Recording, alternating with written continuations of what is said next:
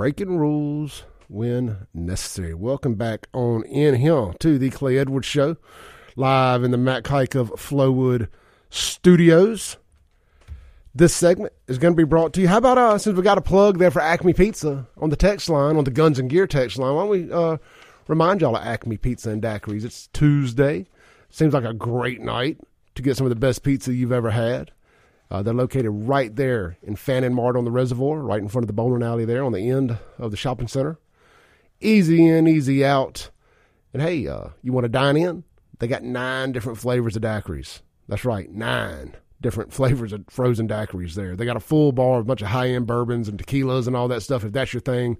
Chip knows how to keep a bar properly stocked. If you want it, they probably got it. Got a great bartender there. He would get you hooked up. Old Henry, good dude, going all the way back to the dock days. That's right, they got a dock bartender working out there. So you know he knows what's up. Go get you one of them dot rockers or one of those mudslide looking things. I can't never remember the name of those. They got it all out there at Acme Pizza and Daiquiris. 12 different specialty pizzas, amongst other things. Burgers, pastas, appetizers, and more. Available on all major food delivery apps, open daily at 4 and open late for those late night hunger attacks. And hey, it's 420. You may get the munchies later. Acme Pizza and Daiquiris will have the cure for it. All right. We got a caller that has been on hold for a minute now. Hey, caller, you're on the air. Hey, Clay, this is Matt. Hey, Matt. Hey, Matt, I appreciate you staying on hold. Thank you. I guess I should say long-time listener, occasional texter, first-time caller. I love those long-time listener, first-time caller. So, trying to organize my thoughts with this thing, but, sometimes two things can be true but unrelated, I guess I should say. I'll admit I'm not pro-vaccine. I had to have the vax because I basically had to choose get this or don't have an income, which is a whole another topic. But, from everything I saw, I've been a paramedic for over 20 years, and from everything I saw, it was a condition called commotio cordis. And that is very rare. It's often seen, when it is seen, it's often seen in young, very healthy athletes. And through our cardiology training, it was basically the analogy or the example that was given was a baseball player taking a line drive. And it's a hit to the chest at a millisecond moment in your heartbeat that causes basically a fibrillation of the heart. And his standing up, collapsing, and then the treatment he got where by all accounts, they shocked him with a defibrillator on the field. And, contrary to what you see on TV, when your heart flatlines, that doesn't get shocked. There's only a certain heart rhythms that get shocked. And then his,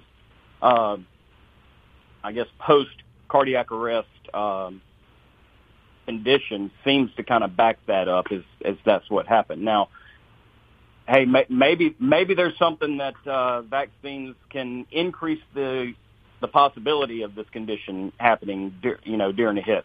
Who knows? But I kind of think of for me, it was kind of when you hear hoofbeats, don't think zebras. Yeah, no, I'm really glad you called in with that this morning because, look, make no bones about it. We speculate a lot, and it's just with all that's going on with the vaccine and these all these people dying suddenly and young, healthy people falling out dead with heart conditions and whatnot, it's just the first thing that comes to mind, and to hear a medical professional give another opinion on it. That's what if we're going to be so closed-minded that we can't listen and learn, I'm doing this for all the wrong reasons. Right, and that goes into you have a lot of people that have a confirmation bias. Is kind of what that's saying. They see something they don't, maybe not necessarily have the knowledge about it, or they see something and it confirms their suspicions, and then they run with that, and they become closed-minded and don't look at anything else. And you have to look at the totality of everything. Matt, tell us the name of that potential condition again. It's commotio cordis, COMMOTIO CORDIS. Got it. You text that to me. I'm gonna look that up here in a little bit. So I do appreciate that. There's a YouTube video of a there's actually a sports medicine doctor that goes on YouTube, and he kind of gives a rundown of different injuries that you see in live football games. And he's doing this like within 5 minutes after it happens. Oh, yeah, man. If you'll send me that link, I'll appreciate that. He explains it very well, and it's a good watch. It's only about 2 minutes long. Matt, great call this morning. Thank you, brother. Thanks, Clay. Man, that's what I'm talking about there. That's good stuff. I like hearing other potential things because I'll be the first to admit if I'm wrong. I do not have a problem admitting that I'm wrong. But hey, so we'll see. Of course, they'll never tell us. They'll never tell us what it was, if it had anything to do vaccine oriented. Let's see here. Guns and Gear text line. Let's see.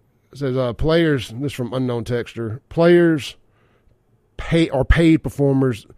They should not have been paid for last night. It says $20 million a year. Give them a Kleenex and tell them to take the field and do their job. That's what they are being paid. That's what they are being overpaid for. Harsh but true. Look, it's not that I don't agree with the gist of your text. You know, put some tussin on it, get on back out there. But it does become a severe safety concern, you know, for people who that dude may be best friends with somebody out there. You know, they think he's dead. You know, you go out there, man, you catch a pass at the middle, you get decapitated because your head ain't in the game. I just think that from a player safety perspective, you don't need to get them. And it's from a human perspective, I just think it's kind of disrespectful to do the show must go on thing. I remember when Owen Hart died back in the 90s at a WWE event, coming down from the rafters as the blue something or another. He was wearing a mask, doing a stupid gimmick, and he fell, and his head hit the ring post, I believe, and he died. And one of the greatest wrestlers of all time, or was going to end up becoming one of the greatest wrestlers of all time. And that was, I was watching that when it happened, and the show went on after Owen fell and died. There was a pay-per-view. They did not cancel it.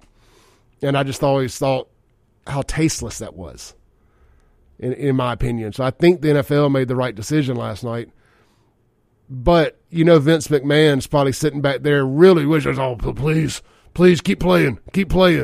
So people will forget about what he did because he's still the one that went on and continued a show after a athlete died in the ring. So there's that. You can Google that, too, if you're not familiar with it. Just Owen Hart dies in ring. And it's very tragic. Very, very tragic. All right, let's see here. More on the Guns and Gear text line real quick before we take a break.